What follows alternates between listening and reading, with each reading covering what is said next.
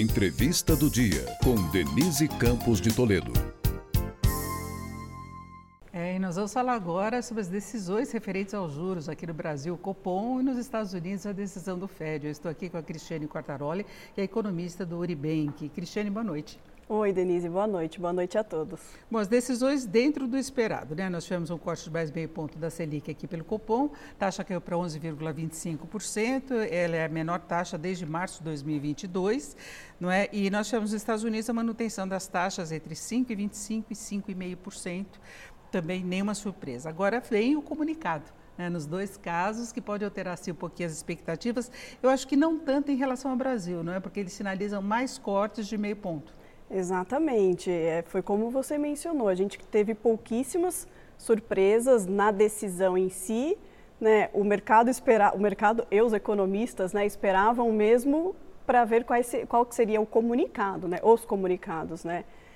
E a princípio nos parece que também a gente teve poucas surpresas, assim, né? Eu destacaria de maior surpresa, assim, a questão do Fed, né, o Banco Central Americano, que o presidente ele foi bastante categórico ali de que não vamos baixar os juros em março. A gente cedo para pensar nisso, cedo, né? Eles ainda não estão confortáveis com o nível de inflação lá.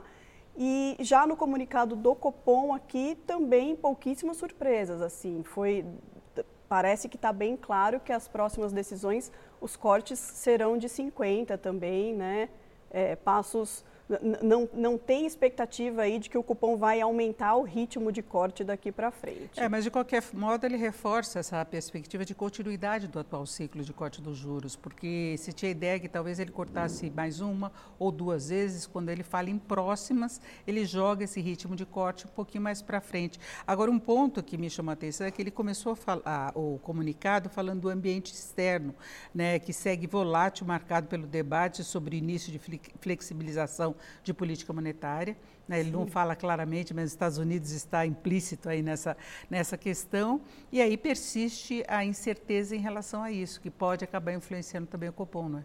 Com certeza, né? Eu acho que a grande preocupação hoje é essa, né? A permanência dos juros nas economias centrais, aí eu acho que a gente está falando não só de Estados Unidos, mas também Europa, né? O quanto tempo que essas economias vão manter os juros no nível que está. A gente não tem sinais de que esses bancos centrais vão começar a baixar agora, né? Como foi feito hoje pela decisão do Fed, a expectativa é mais perto do segundo semestre, né? Então, acho que isso é uma preocupação, porque quando essas economias centrais mantêm os juros em nível mais elevado, o reflexo disso é no nível de atividade econômica, né? A atividade econômica tende a ficar mais fraca e isso acaba sendo ruim para economias emergentes, né? Então, eu acho que esse é o grande ponto de atenção aí do Banco Central. Agora, o Copom também colocou aí uma certa relevância as projeções do mercado financeiro, e ele sempre trabalha com isso, inclusive chama a atenção que ele está projetando inflação para este ano um pouquinho mais baixa que a média do mercado. O mercado está com 3,8%, o Copom está com 3,5%, ele sempre fala de convergência das projeções para a meta, então, na expectativa do Copom, está convergindo mais até que do mercado. Agora, eu queria falar com você de inflação, porque o mercado tem reduzido nas últimas semanas no relatório Focus as projeções de inflação. Isso já ocorre há 3 semanas. Só que nós tivemos em dezembro um aumento mais forte do IPCA, né, fechou o ano dentro da meta, mas ele subiu e a composição piorou. Aí o IPCA 15 agora de janeiro caiu, né, para 0,31%, só que a composição também não é das melhores. Ele caiu muito por causa de passagem aérea, por causa de gasolina. Aí quando você pega serviços, tem uma pressão mais forte. Hoje nós temos os dados de mercado de trabalho que mostram uma massa de rendimento maior, que também pode ir para consumo, né, ser equacionada uma série de outras questões, como endividamento. Então, eu queria saber por que desse otimismo no mercado financeiro? É dólar, entrada de dólar via balança comercial? Por que essa confiança na queda da inflação ou o impacto represado dos juros mesmo? Eu acho que tem duas coisas, né, que a gente pode olhar nesse sentido, né? Uma delas é claro que é o impacto do aumento da Selic, né? Isso, ele tem uma defasagem, né, para a alta da Selic chegar na inflação, então a gente ainda está vendo esse efeito. E também tem a questão do câmbio, né? A taxa de câmbio ela caiu, embora a gente esteja num patamar de câmbio ainda bastante elevado, né, historicamente falando, a taxa de câmbio cedeu, né, em 2023 bastante. E isso ainda também está se refletindo nas projeções de inflação. Mas você bem mencionou, né, os núcleos de inflação, eles, na última divulgação, embora o IPCA 15 tenha vindo um pouquinho melhor aí por conta de questões pontuais, quando a gente olha, né, o núcleo da inflação mesmo, assim, a inflação, quando a gente tira esses fatores pontuais, né, que é isso, que é o núcleo... Mais voláteis, né? Ele ainda preocupa. E o Banco Central comenta isso, né, nos comunicados que eles fazem, nas reuniões, na própria ata. Então, eu acho que é um grande ponto de atenção também, sim, né? Então... E o Copom fala em manutenção de um nível contracionista, né? Ele falou que o ciclo total de juros, o ponto final desse ciclo, vai depender da confirmação das expectativas, da evolução desse cenário, que está cheio de incertezas. Agora, o mercado prevê que possa chegar a 9%. Essa é a tua previsão também? Isso. A gente tem até uma projeção um pouquinho mais otimista, assim. A gente tem uns números de inflação também um pouquinho mais otimistas que o do mercado, muito por conta de uma expectativa que a gente tem para câmbio desse ano, né? A gente imagina que o câmbio vai ceder um pouco mais depois do segundo semestre, porque esse primeiro semestre ainda está bastante incerto.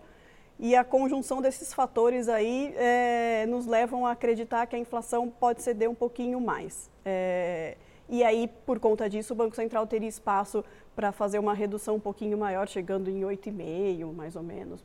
Que é uma taxa alta se a gente considerar a inflação de 3,5%, né? Exatamente. É isso que a gente pega, porque o investidor pode não gostar, a rentabilidade das aplicações vai caindo conforme a gente tem essa redução da Selic, principalmente a pós-fixada que acompanha direto, mas é uma taxa muito alta. Digamos que feche em 9% com a inflação em 3,5%, é uma margem real muito alta. Exatamente. Ainda é uma taxa de juros alta, né? O nosso diferencial de juros com os Estados Unidos vai diminuir um pouquinho, mas ainda assim a gente tem uma taxa atrativa, vamos assim dizer, no sentido de quando a gente fala de investimento estrangeiro, né?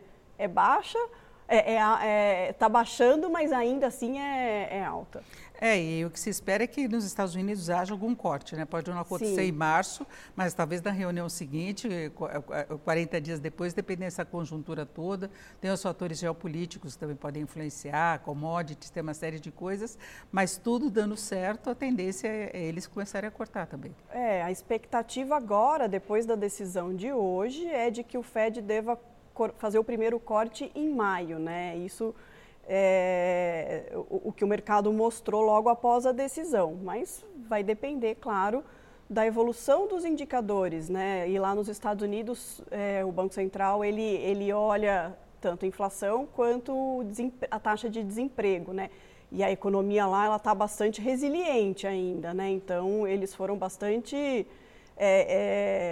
O presidente do Banco Central, ele foi bastante firme nessa questão, né, de que a inflação ela está... Dos indicadores fortes de atividade e de emprego também. Exato, e a inflação ainda não está nos 2% que ele quer que chegue de forma consistente meta, ainda, né? Que é a meta. Então... Agora, só para fechar, mas o mercado tende a continuar especulando, porque hoje o que amenizou essa fala do Powell e a projeção que não vai cair os juros em março é porque os dados de emprego do setor privado não vieram tão bons. Aí o mercado já junta tudo e fala, quem sabe o Fed muda de ideia, né? Já começa assim. Então, vai continuar esse sobe e desce do mercado na especulação, né? Com certeza. O mercado financeiro, ele vive disso, né? E ele tenta antecipar os movimentos, né? Amanhã tem mais um indicador de emprego para sair, que sai toda quinta-feira. Se já vem diferente, já muda a visão também. Então, é um período de volatilidade mesmo.